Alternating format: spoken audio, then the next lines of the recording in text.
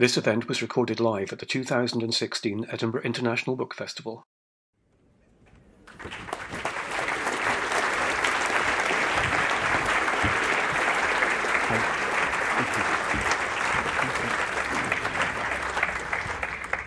Hello, good evening, everyone. Welcome to this evening at the Edinburgh International Book Festival. My name is James Runcie, and welcome to the Frederick Hood Memorial Lecture, sponsored by Walter Scott and Partners. Frederick Hood was one of their most gifted employees, active in the arts, debating and drama, as well as business and finance, but he was killed tragically in an avalanche in 2008. Since then, it's become a tradition to hold an event in his honor, and this event will end traditionally with the presentation of a fedora, because Fred used to wear a fedora, in his honor. So there's 3 minutes of eccentricity at the end of this event, which I hope Fred will be looking down on with benevolence. Tonight's event is about the founding principles of international law. Is it possible to develop a universal law of mankind? How much can the international community intervene in the affairs of sovereign states, and when should it do so? Is there a difference between judging crimes in a wartime context and crimes committed before that war began? The way, for example, by which killing may be a legitimate practice in war but becomes murder in peacetime? And when does multiple killing become mass murder, or, if it is targeted against a specific group, genocide? What is the nature of individual responsibility? Can an individual who acts for the state claim immunity from individual criminal liability? Can he or she be tried for breaking an international law which has only recently been formulated and of which they are unaware? Does international law automatically supersede national law and convey moral superiority? If so, who says so? When and how should it act? And how does the international community develop new laws for new crimes? Is the commitment to the idea of international justice as strong today as it was, say, in 1945? It's important because these questions found their first major focus in the Nuremberg trials of 1945 after the persecution of Jews by the Nazis in the Second World War, described by Philippe Sands in his book East-West Street on the origins of genocide and crimes against humanity. Philippe is Professor of Law at University College London and a practicing barrister at Matrix Chambers. He frequently appears before international courts, including the International Criminal Court and the World Court in The Hague, and has recently been involved in many of the most important cases of recent years, including Pinochet, Congo, Yugoslavia, Rwanda, Iraq, and Guantanamo. I've asked Philippe to provide a brief introduction to the people who populate this story and to introduce the subject before we talk in more detail about the implications and the consequences. Please welcome Philippe Sands. Thank you. Thank you.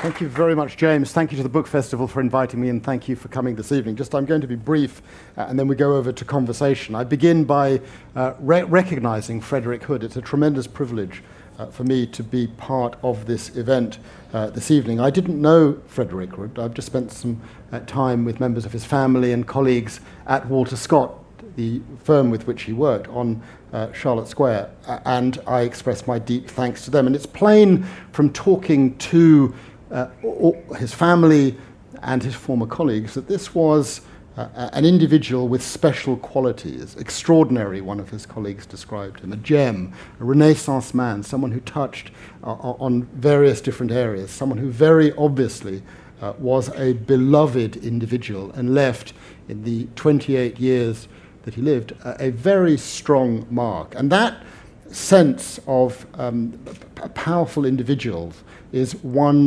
that resonates for me because it lies at the heart of the book that I have written, that I spent 7 years writing, East-West Street. I grew up in a family with an English dad and a French mum. I knew also that my mother had been born in Vienna in 1938 and that she had left Vienna sometime soon after because she was Jewish. I didn't know the circumstances in which she had left, and I didn't know the circumstances in which her father, my grandfather, had managed to escape from Vienna to Paris. I knew my grandfather very well. He lived until 1997. But one of the aspects of growing up in that family, as it is with many families who've been through events of that kind in trauma and conflict situations, is that a sort of silence descends. You are encouraged as a child, my brother and I, not to open certain doors. And out of respect for your parents and your grandparents, you don't open those doors. And that's how it was until 2010. I then received unexpectedly an invitation to give a lecture in an obscure city in the western Ukraine. The city is today called Lviv. It used to be called Lvov when it was in Poland, and before that Lemberg when it was in the Austro-Hungarian Empire.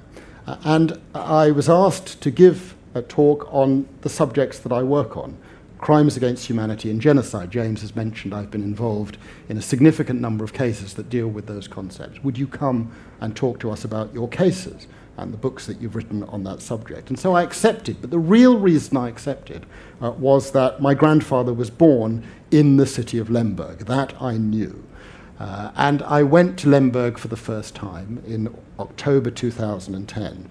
But in the summer before that, in preparing my lecture, I made a couple of discoveries that truly surprised me. I discovered that the man who invented the concept of crimes against humanity, Hersch Lauterpacht, professor of international law at Cambridge University, originated from the city of Lemberg, Lviv. Indeed, he had been a student at the very law school that had invited me to give the lecture, but the law school was not aware of that fact. And then I discovered, even more remarkably, that the man who invented the concept of genocide, Raphael Lemkin, had also attended the same law school, and the university was unaware of that fact. How remarkable, I thought, that the two individuals who created concepts which are part of my everyday working life came from that same city.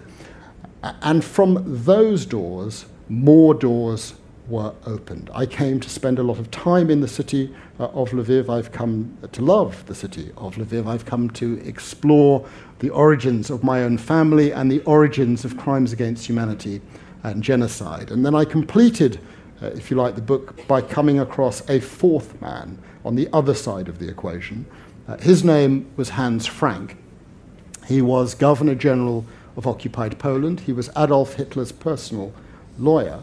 And it was he who arrived in the city of Lemberg in August 1942 and issued the instruction that would lead to the killings of the entire families of Lauterpacht, Lemkin, and my grandfather. That was the point that I discovered we had in common. So I learned about these men, and I learned in particular that individuals can make a difference, that Lauterpacht and Lemkin had invented these concepts almost out of thin air.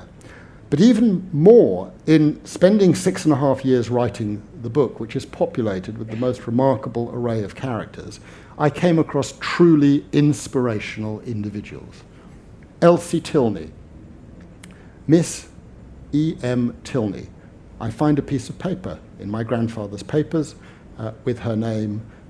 I discover that this is the evangelical Christian missionary from Norwich who saved my mother's life, who carried her as a 1-year-old child from Vienna to Paris in the summer of 1939. Inka Katz, the only surviving member of Lauterpacht's family, his niece, who, as a 12-year-old in Lemberg in August 1942, saw first her mother and then her father being carted away and survived on her own as a 12-year-old child for the next 3 years.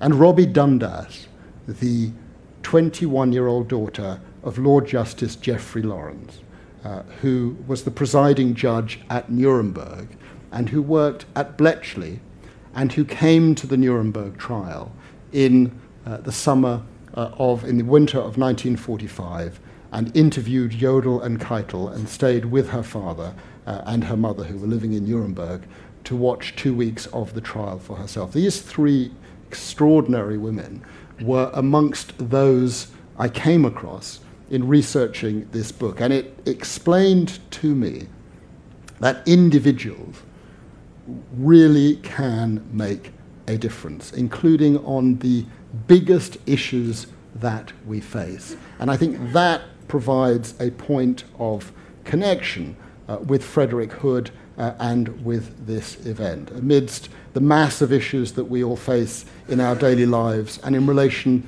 to the big, huge, great issues of the day, individuals can make a very real and significant difference. Thank you very much for coming.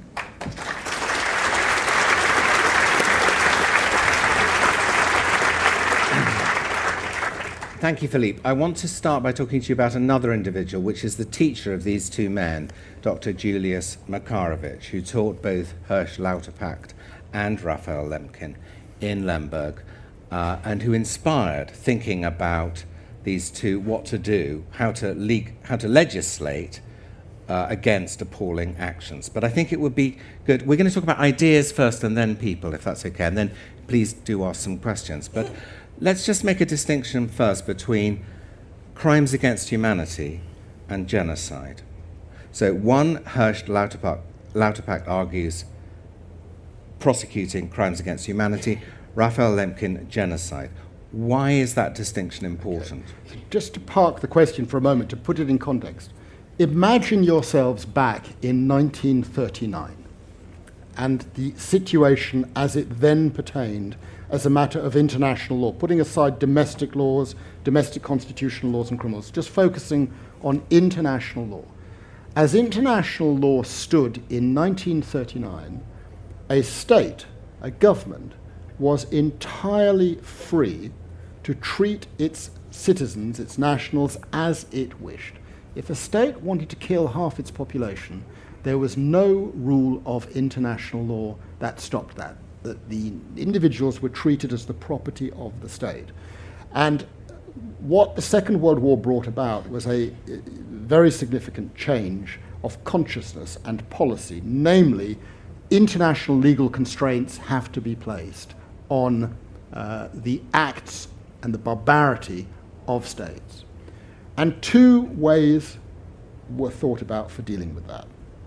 The first way was to imagine that every individual, every single one of you in this room, because you are human beings, is the holder of individual rights that cannot be violated in any circumstances.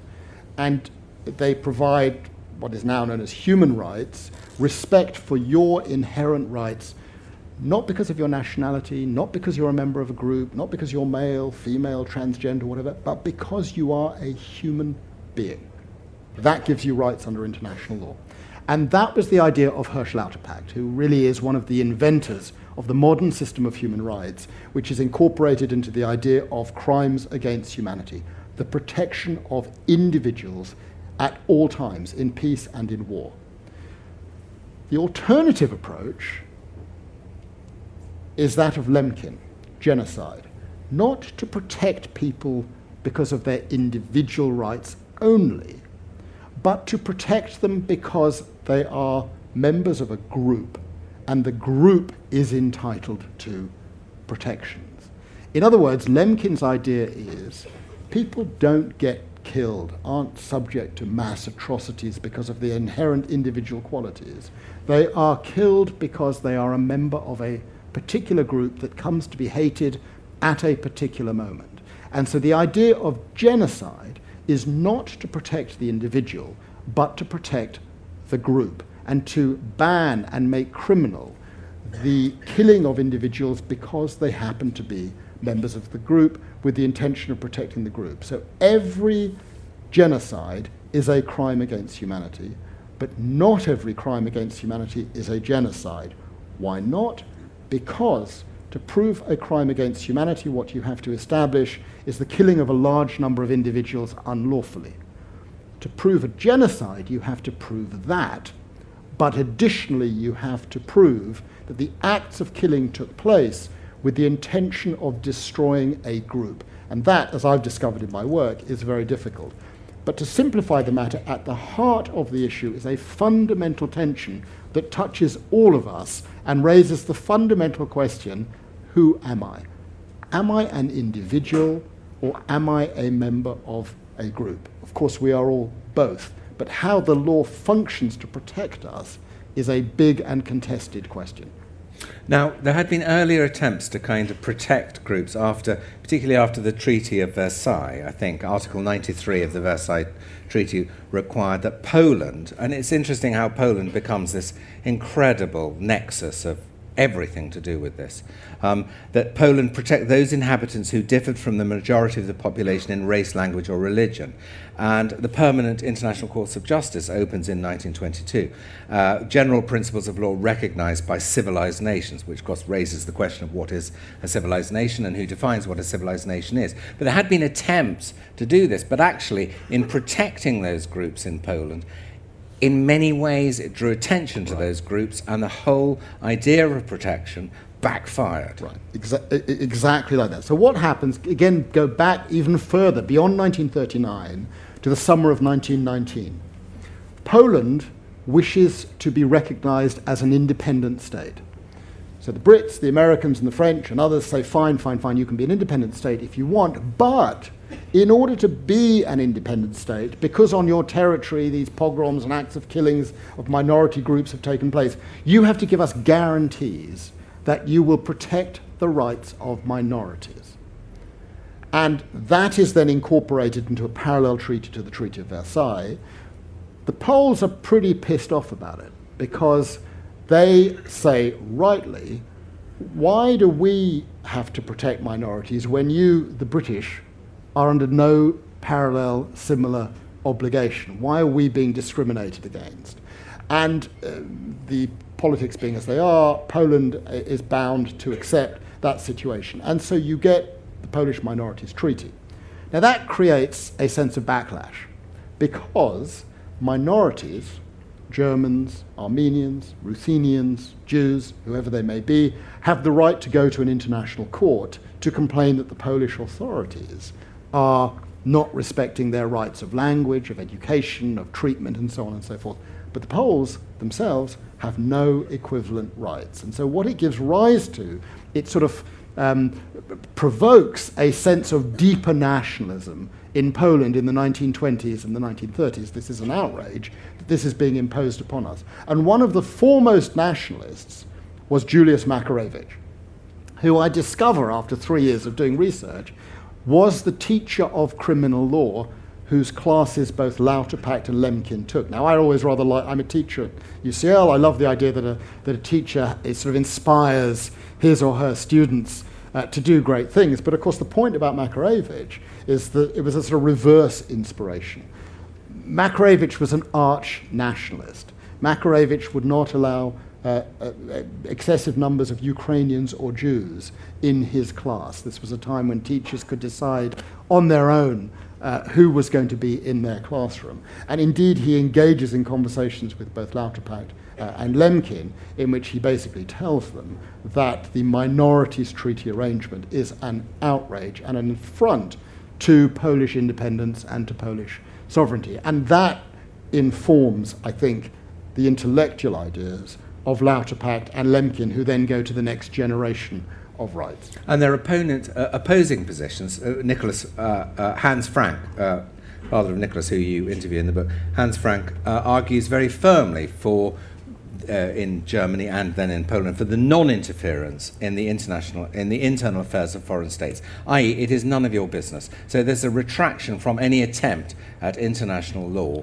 before Nuremberg. So states insist on the freedom to do what they like to their citizens, including murdering them. Yeah, the heart of the issue is this concept of sovereignty, which we've all heard a lot about in the United Kingdom in the last 3 or 4 months. And it's the very same concept. And at the heart of the debate is this fundamental question: what external limits are or should be imposed on a state in relation to its activities, including its treatment of its own nationals. So back in 1935, Hans Frank, who's emerged from being Hitler's personal lawyer in the 20s, becomes Minister of Justice in Bavaria and then the head of the German Association of Lawyers, and he is the major proponent of the idea that there shall be no external constraints at all on the sovereignty of a state. And in that context, Poland, to enhance its relations with Germany, shreds the minorities treaties and opens the door to the kinds of behaviour that followed a few years later. The point that James is bringing us to, in a sense that is vital, is these issues are incredibly current today, because what was achieved in 1945 is very much under challenge today, and we can maybe come back to that. Let's just talk about that, because what was at stake by the time? What was at stake at Nuremberg, and how did it change international law? Because it was very, very important that the charges were formulated correctly, whether to include the word genocide or not, a number of charges against the people. There's a lot of argument before, and it's interesting because Churchill wanted to just kill the lot, kill everybody, didn't he? He did, and it was the Americans. Roosevelt said, no, these people must be tried. Could you perhaps set up why it was important to try these people as war criminals? Well, as the war comes to an end, a great deal of work has been done over 2 or 3 years. Lauterpacht, in particular, has been working with Robert Jackson since 1941, who becomes the American prosecutor, but who is President Roosevelt's Attorney General and who's leading the charge for a new way forward, basic international rules enforced by international courts. And at Yalta, there is, of course, a tremendous debate about whether to just line them up and shoot them or to put them on trial. Churchill does not prevail. Stalin and Roosevelt have an alliance to create this victor's justice type of trial. But then the question becomes, what are they going to be tried for? We have a sort of limited number of rules in relation to war crimes that go back to the middle of the 19th century, but they don't cover the killing of civilians on a large scale. They don't cover concentration camps. They don't cover other kinds of persecutions, deportations, slave labor of Poles, and so on and so forth. And so there's this remarkable moment between about April 1945 and August 1945, where 4 countries come together, the British, the Americans, the French, and the Soviets, and they literally have to invent new crimes which will be used to charge the original 24 defendants at Nuremberg, of whom only 22, in fact, end up making it into the courtroom. And amongst the new crimes is the concept of crimes against humanity put into the Nuremberg Statute following a meeting in Cambridge on July the 29th, 1945, between Lauterpacht and Jackson. And then a few weeks later, the concept of genocide gets incorporated at the instance of Raphael Lemkin. And I've always wondered, so the indictment and the statute are put to the defendants in October 1945, and I've always wondered how it must have been for someone like Hans Frank, extremely articulate lawyer, very highly trained, highly cultured man, a man who was a friend of Richard Strauss's, collector of wonderful works of art. He's sitting in the defendant's dock, that picture that you all know, the 2 rows of defendants, and he gets the indictment, and there are these crimes that he's never heard of. And so obviously their defense is based in part on the fact that this is just an invention. This is just ex post facto justice. Doesn't Maxwell Fyfe, a Scottish person, doesn't he blurt out the word genocide? He virtually blurts it out. Well, actually, it's good that you mentioned that. So Scotland, a number of the members of the British team are Scottish. So the leading Scottish lawyer is David Maxwell Fyfe, Lord Kilmuir, who had been Attorney General until the summer of 1945, when Labour won the general election, surprisingly, and Hartley Shawcross becomes the new Attorney General. But Shawcross then brings Maxwell Fyfe in as his deputy. The Brits are against the concept of genocide. Lauterpacht, for different reasons. Lauterpacht is against the concept of genocide because he worries that the protection of the group will come to trump the protection of the individual. And you will replace the tyranny of the state by the tyranny of the group. And looking around the world right now, that prediction has certain legs. The British government is opposed to the concept of genocide because they are worried that the people in the colonies will rise up against British oppression and argue they're being subject to a genocide. And the Americans are against it because they are worried that blacks in the southern states will also make arguments in relation to genocide. So for several months, the British do not use the concept of genocide in their arguments until Lemkin gets to David Maxwell Fyfe. And on the 25th of June, 1945, 25th of May 1945, Maxwell Fyfe is cross-examining von Neurath, former foreign minister of the Reich and protector of Bohemia, and Maxwell Fyfe introduces British support for the concept of genocide, whilst Shawcross was back in London. And I suspect there was not a lot of consultation. But Maxwell Fyfe was very big on the concept of genocide, and he came to know Lemkin, and there is correspondence between them. I hope you don't mind this technical stuff, because I think it's really important that we get the terminology right, and then I'll come into questions in a minute, but I'm going to ask you, Philippe, something personal now, because obviously you're an international human rights lawyer yourself, and you were taught by Lauterpacht's son. And your grandfather, Leon Bultschulz, lived on the same street as the Lauterpacht family, the East-West Street of the title of your book. In 1939, he was part of a family of 80. In 1945, he was the only one that had survived. How can you write about this objectively? I'm a grandson. I'm not a child of my grandfather. I'm not the son of my grandfather or my grandmother. And I think with the jumping of a generation, it's possible to open doors. These were issues that were not talked about in our family, as I mentioned at the outset. And it was only in 2010, when I was 50 years old, that I had a first real conversation with my mother about all these issues.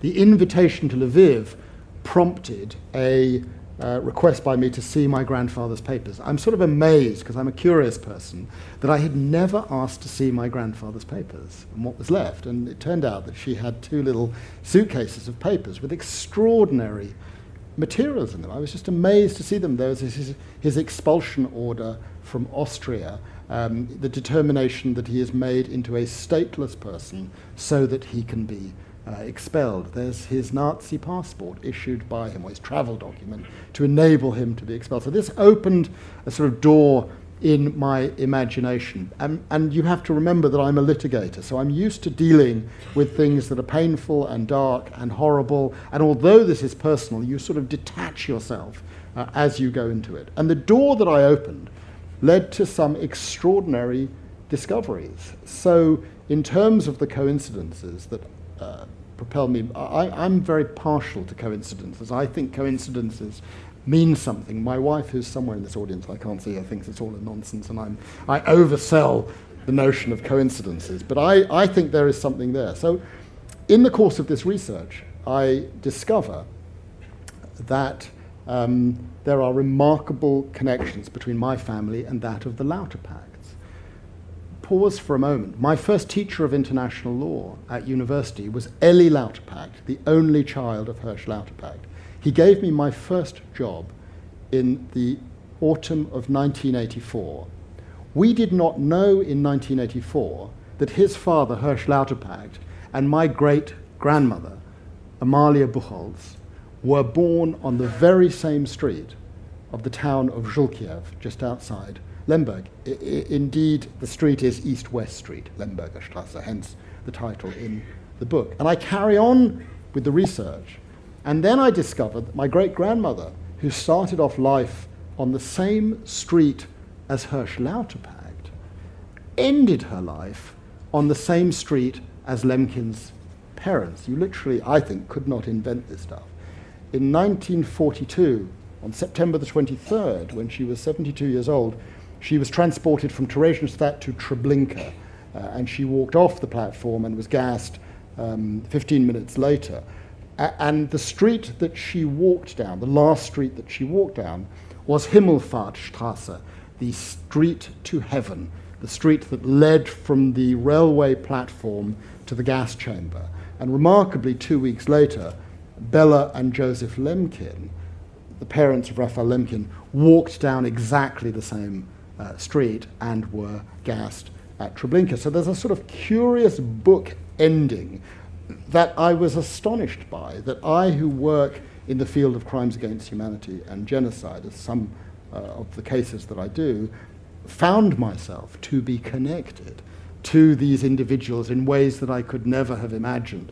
And Ellie Lauterpacht and I laughed about it, that it was only 30 years after we had met each other that we came to understand there was this point of connection between the two of us. I want to ask you about the next generation. I want to ask you about what it's like to research it as a second, as a grandson, because as well as this book, you've made a film that went with it called My Nazi Legacy, in which you interview. This is about the long-term effects of this. Is the Nuremberg trial a full stop? What comes after it? How much do we learn from that event, that trial? And what Philippe has done is also speak to two sons of prominent Nazis, both based in Poland. Hans Frank's son, Nicholas, who carries a photo of his dead, hanged father in his wallet to remind himself that his father, a prominent Nazi, is dead. And Horst von Wachter, who's the son of Otto von Wachter, who's the governor of Galicia, who insists on still finding the good in his father, who insists that his father was an individual who was trying to do his best under a repressive regime. It's a version of I'm trying not to say I was only obeying orders, but I've said it. So Philippe becomes friends with these two men and takes them back to Galicia and to Lemberg. And I just found it the most extraordinary thing, because you have three children who've all been affected by this in various ways, and you have two people who acknowledge the evil and one who resolutely does not. And watching you in that film and in your book, I was astonished by your patience. Can I just take just the book for a sec, because there's to understand sort of my approach to this. Very early on when I was doing the research, we were on holiday one summer and with a French friend, and she had with her another friend who is a psychoanalyst. And I asked the psychoanalyst whether there was any psychoanalytical work done on the relationship, not between parent and child, but between grandparent and grandchild. Because I had a sort of hunch that there were ways in which things were communicated across the generations. The bigger point that I'm making is that what happens in year one continues to have consequences down the generations. It doesn't just stop, and it doesn't just stop when it's not talked about. Actually, I know this from my own work in international criminal law. When we were doing the case for Croatia against Serbia on allegations of genocide at Vukovar, we were drafting the pleading called a memorial, and we started the pleading, we thought, well, we'll start it in about 1986 because that's when this story really began, and we will tell the story from then. No, said the government of Croatia. You will start the story in 1378. And it sort of alerted me to the fact that, these things that are alleged to have happened have consequences over time.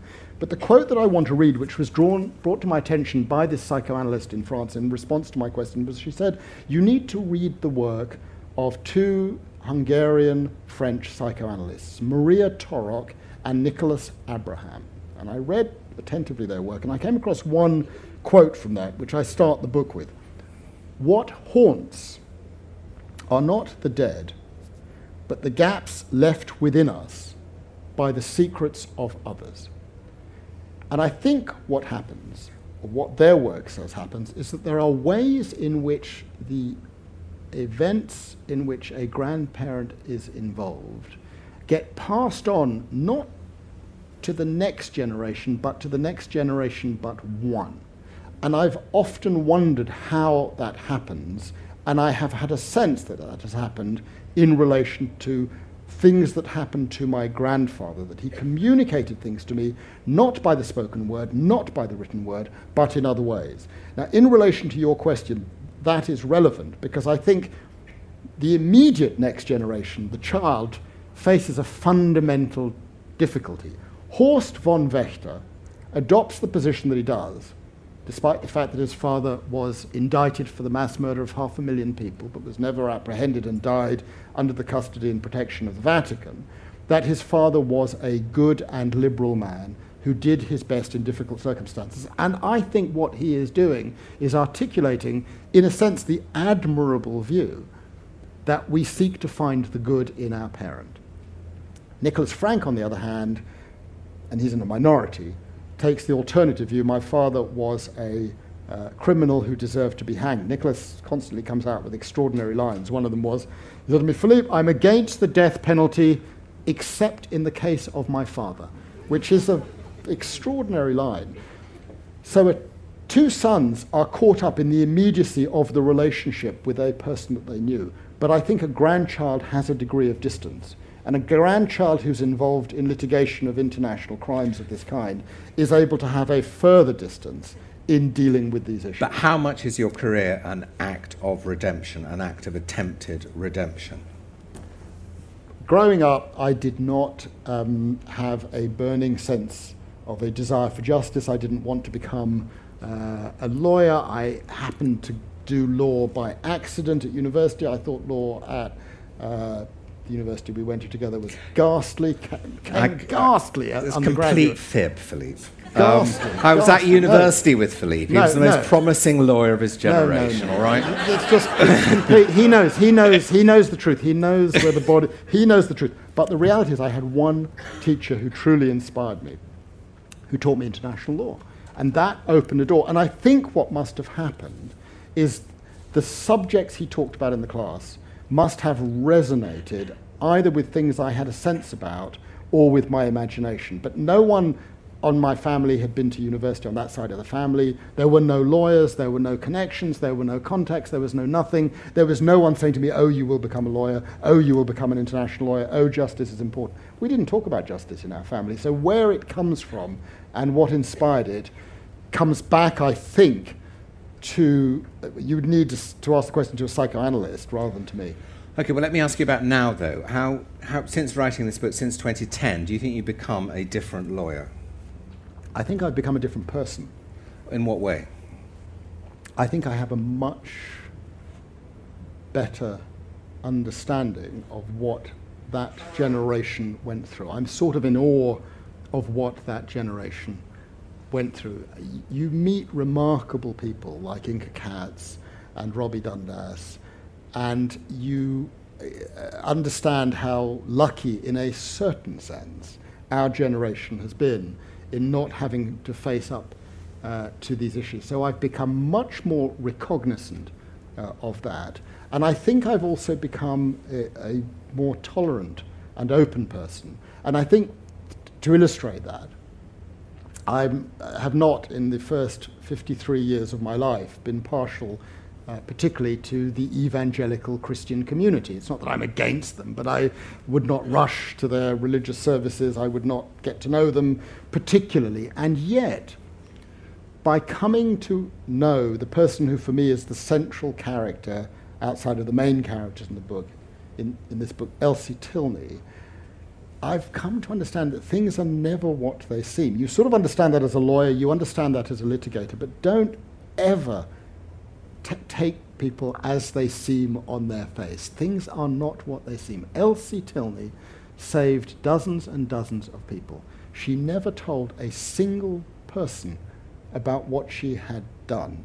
And but for the act of detective work that I became involved in, I would have not known that. And so it has reinforced my sense. And you wouldn't be alive.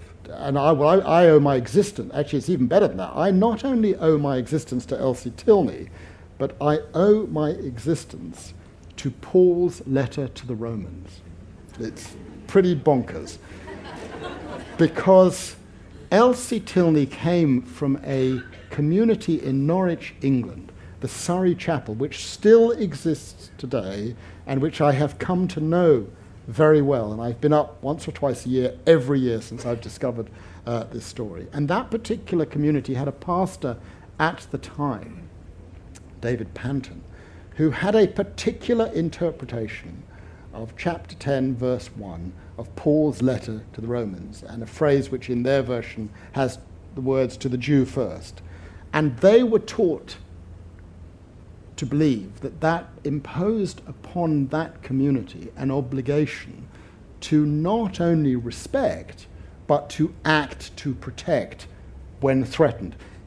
Obviously, in order to convert the Jews to their particular view. And that line in Paul's letter to the Romans, and you find it in black and white in Elsie Tilney's letters, is what motivated her to do what she did, to, at considerable personal risk to herself, go from Paris to Vienna in July 1939 and meet a mother, two mothers and two children at the Westbahnhof station in Vienna and carry them back to London. To Paris. And so, you know, you come to know that, and it is humbling, given my own very, limited good deeds by comparison that I do in relation to such a person, to imagine that one would have anything other than complete respect for such an individual of fearless independence and courage, and yet who, if I were to meet, 10 years ago would have met such a person, would have had a hello and whatever, and gone on and would have thought no more of it. So things are never what they seem. No. Last question before the audience. Do you think we're in danger of losing sense of, or losing the strength of the lessons of Nuremberg? I think we've forgotten. And I think that what's happening in this country right now reflects the sense that a new generation is in charge that has no connection in a real sense with what happened. I don't think you can have an understanding and a sense of connection with what happened in the 1930s up until 1945 and support, as our current government does, the idea of shredding the Human Rights Act and disconnecting the United Kingdom's relationship to the European Convention on Human Rights, which was a direct product of the work of David Maxwell Fyfe, who was the principal drafter of the European Convention on Human Rights, supported by Herschel Lauterpacht.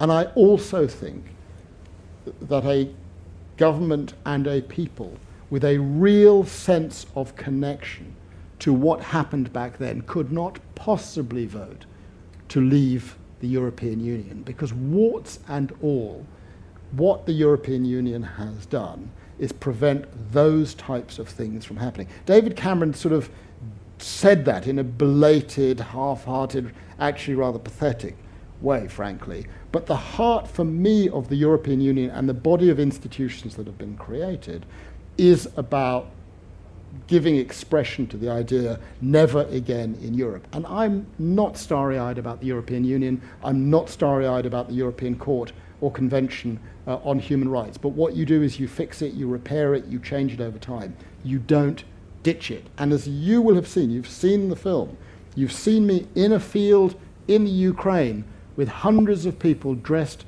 in Waffen-SS uniforms. I'm sorry to say this, it is just below the surface.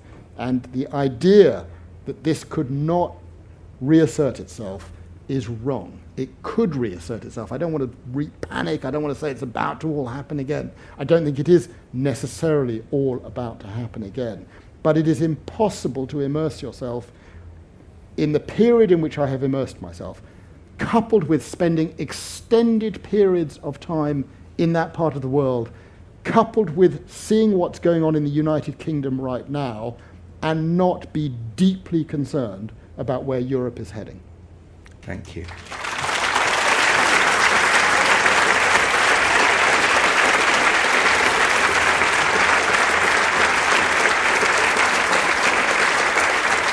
Thank you. Susie, yeah, Susie, Vera, time for questions. And anybody got any questions? Yes, there's a gentleman here. And that means that the next question must be by a woman, because we've been very, very bad at taking questions from women. I'm very concerned about a remark made in The Guardian by Lord Leicester to the effect that we do not have a British constitution. And that could be said to be accurate, except that we were signed up to the European Treaty, which is a constitution, and we're about to lose that protection of human rights, of employment rights. The primacy of European law is complained about all the time, but my God, it's a very essential protection. And if we're going to lose that, thanks to Brexit, which was a revolution about something else, it was a revolution by people who did not like an elite, and the people that Trump's appealing to in America who have lost their jobs, working class people in little cities and towns elsewhere, we are about to lose a very valuable layer of protection, I feel, and that could be extremely dangerous and is taking us back historically. Anthony Lester has been a mentor of mine since I became a lawyer and an academic. And I can't think of a person in this country who's done more for the protection of human rights than Anthony. We both served on a government commission on a Bill of Rights, and we departed on a certain issue. Anthony, over a period, favoured something called a British Bill of Rights. Helena Kennedy and I opposed the idea on the commission and dissented from the majority report. And Anthony, I think, has now changed his position to our position, along with David Edward here in Scotland, because I think they've accepted that Helena and I recognised that the idea of a British Bill of Rights, so-called, or a UK Bill of Rights, was actually intended by proponents, mostly but not exclusively conservatives, to create a pretext to withdraw from the European Convention on Human Rights. And that's something I was fundamentally opposed to. I'd say it's not about to happen. There is a possibility that it might happen, and this is a moment for real resistance. And that means each and every person in this room resisting, writing to your Member of Parliament, going out on marches and agitating in appropriate ways to make sure that whatever changes are made, the fundamental protections respecting the rights of an individual are maintained. I don't think that there is going to be a British written constitution. That is not around the corner, but I do want to repeat something that I said last night. Maybe this is the moment where this question was said. I think Scotland is uniquely important at this moment in relation to the well-being of the United Kingdom and the well-being of Europe and the European Union. And you should not imagine for a moment that Scotland does not have tremendous power now. The fact that Theresa May came to Scotland as her first trip and talked about a precious union spoke very loudly about what she is not willing to lose in relation to Brexit, repeal of the Human Rights Act, and various other things. And my own view is there is everything to play for in relation to Brexit and these matters in relation to constitutional rights and the Human Rights Act in relationship with the European Convention on Human Rights. So this is not the moment to lie down and just say, oh, it's all over. It is not. The debate has just begun, and I think each of us who care about it have a responsibility to be very, very active and to agitate. Thank you very much. Okay, over here. Yes, there's a lady there. Hurrah, a lady. Good. Sorry, we've got into such a lot of trouble for not having enough questions from women, and here is one. Good. I wonder what your view is as a Jew about the Israeli attitude towards the West Bank and Gaza. Is Israel guilty of crimes against humanity or genocide? Perhaps you could comment on that. Yeah. No, I mean, it's a really interesting question, because actually your question is packed with issues that I would have to think about. So in what capacity am I answering that question? Am I answering that question, A, as a human being, B, as a lawyer, C, as a Jewish person, and what if my answers to your questions differ depending on the capacity or the context in which I answer that question? So I can't answer the question just as a lawyer. I can't answer the question just as someone who happens to be Jewish, or someone who happens to be British, or someone who happens to live in London, or member of the citizen of the European Union, or whatever you want to call it. I answer it as a human being. And as a human being, I believe that every state in the world is subject to the same obligations under international law. And those obligations include obligations in relation to human rights, crimes against humanity, genocide, and so on and so forth. And that obviously includes the State of Israel. And I've been very clear in expressing views that where Israel has crossed lines, it must be held to account. And if Israeli individuals cross lines, they are to be held to account. But equally, Palestinians who cross lines are to be held to account. And when there is a Palestinian state, as there will be and should be, Palestine, too, will be held to account. So I don't, whether I'm British, Jewish, French, a lawyer, a non-lawyer, whatever it is, as far as I'm concerned, Israel is subject to the same standards as every other state. The writings that I did on Lawless World, on Britain and Iraq, apply equally in relation to the acts of Israel. The fact that I'm British does not stop me saying that the United Kingdom illegally invaded Iraq. No difference at all. What I'm concerned about right now, and that has emerged. You asked me before, what is different? What is different is that it has been very difficult for me in writing this book to not feel a connection with my grandfather and my grandmother and what they went through. And the book, you'll see, those of you who've read the book, that I oscillate. Intellectually, I'm with Lauterpacht. I believe that one should fundamentally protect the rights of a human being because they are an individual human being. And I worry about Lemkin's idea. But I recognize that we all have tribal instincts. We are all part of groups. We're all part of communities, and that's a normal part of life. And I, amongst other groups I am a member of, happen to be a member, of a group known as Jews. And what I think I worry about is that it seems to me there is a disproportionate focus on the wrongdoings of Israel. We know Israel has broken laws. We know Israel has violated human rights obligations. We know those things have gone on. But have Israel's violations been worse than those of Saudi Arabia, Bahrain, Iran, the United States, the United Kingdom, Australia?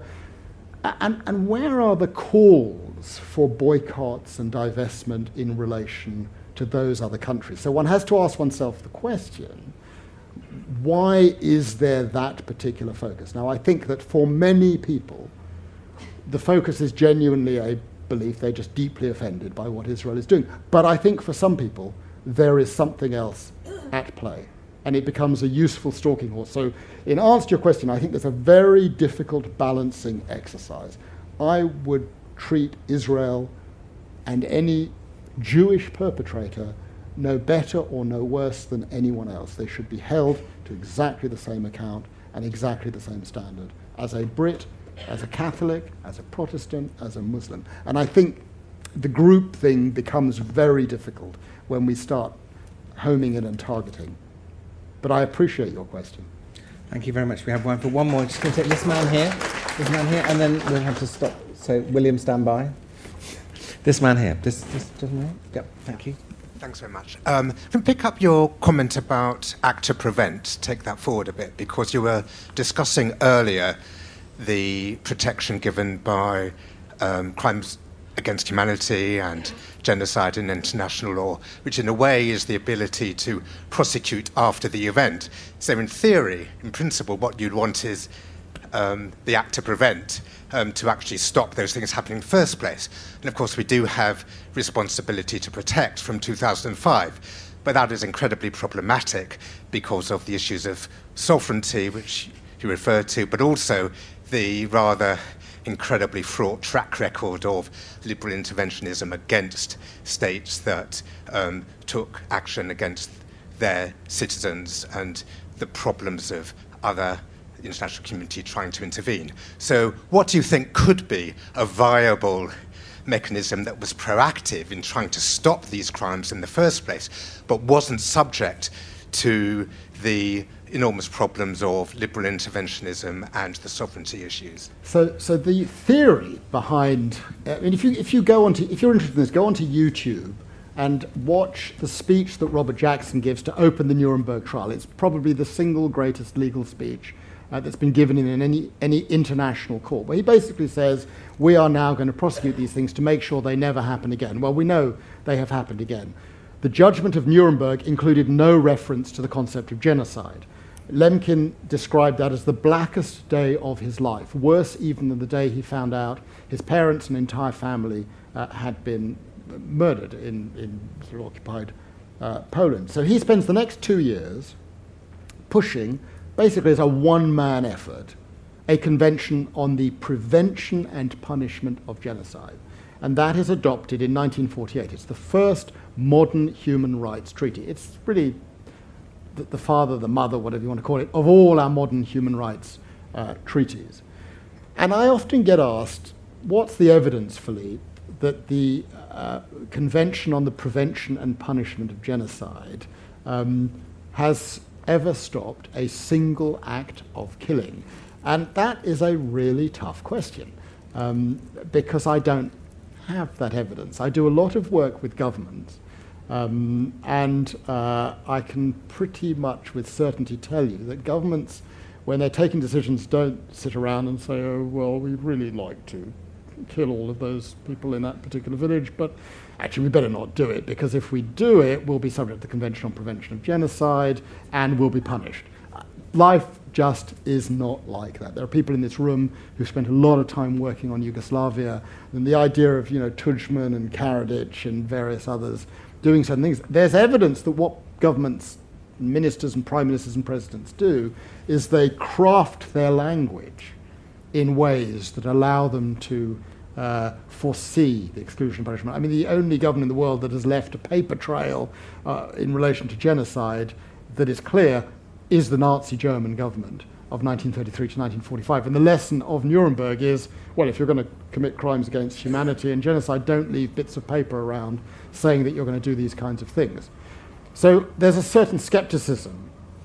And I think the answer to your question is, this is a long-term project. People forget. The book only came out in the summer, and I've probably done 30, 35 talks about it here in the US and France, various other countries. And every event that I've gone to, this question comes up. And relatedly, people are amazed that the concept of genocide and crimes against humanity has only existed for 70 years. So I would say to you, as I say to my students, this is a 500-year project. We're not going to see the benefits. Rather, the crimes of, manslaughter and murder have not eradicated the acts of murder and manslaughter, and crimes against humanity and genocide will not, as such, eradicate. And so what we're looking for is a change of consciousness over time, and we're talking very long time periods. What happened in 1945 was a revolutionary moment. Until 1945, states were absolutely sovereign. The state of which you were a national could do whatever it wanted to you. That changed in the autumn of 1945. And that is no longer possible. And right now we need to safeguard that change because it's under threat. And once we've safeguarded it, we just carry on wittering on about the human rights and genocide and crimes against humanity, and essentially have to design structures, I don't have time to get into the details of the question, to implement that commitment. But it's a multi-century project. It's not going to change overnight. And there was never any prospect that new norms would be adopted in 45, 46, 48, and suddenly effect an instantaneous change in human behaviour. That was not going to happen. Thank you, Philippe. Now we have a. I'm sorry about the lack of jokes tonight. But no, we can have jokes. Now we're going to have a moving comic, sort of semi-comic, but also incredibly moving. Susie, can we give William a microphone? This is Frederick Hood's brother. This is part of the tradition of this event, which we're going to end with. So over Time to you. for the eccentricities.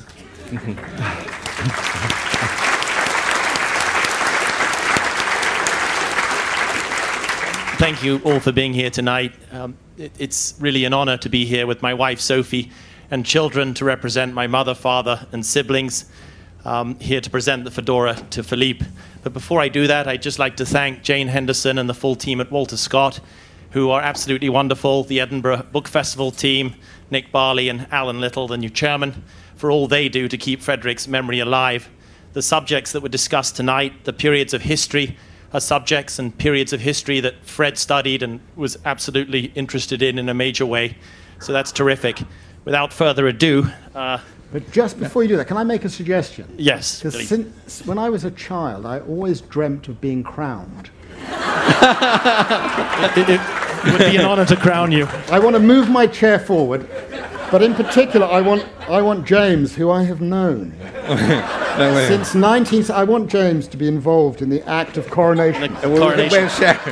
Well, Sharon, this is a pathetic attempt of Philippe to prove his authority. When the Queen was crowned, she was sitting. Yes, she is sitting, yes. I suppose you want me to anoint you as well. Yes, James, there's a walking stick you can use as a sword to... I know. But we put this, it's a photo moment, and I have to, but it's William's duty, so I will hold. I'm going to look at this lady right in front of me, and I'm going... No, I think we'll both do it. We'll both do it. I realise this is quite a weird way to end an event, but it's been specially made for Philippe. And there we go.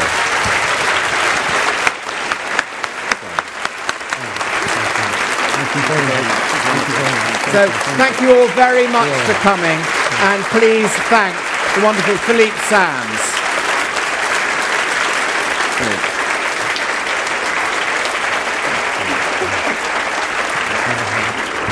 Go. I'll carry the box. More podcasts and videos of Edinburgh International Book Festival events are available at www.edbookfest.co.uk on iTunes and YouTube. Just search for Ed Book Fest.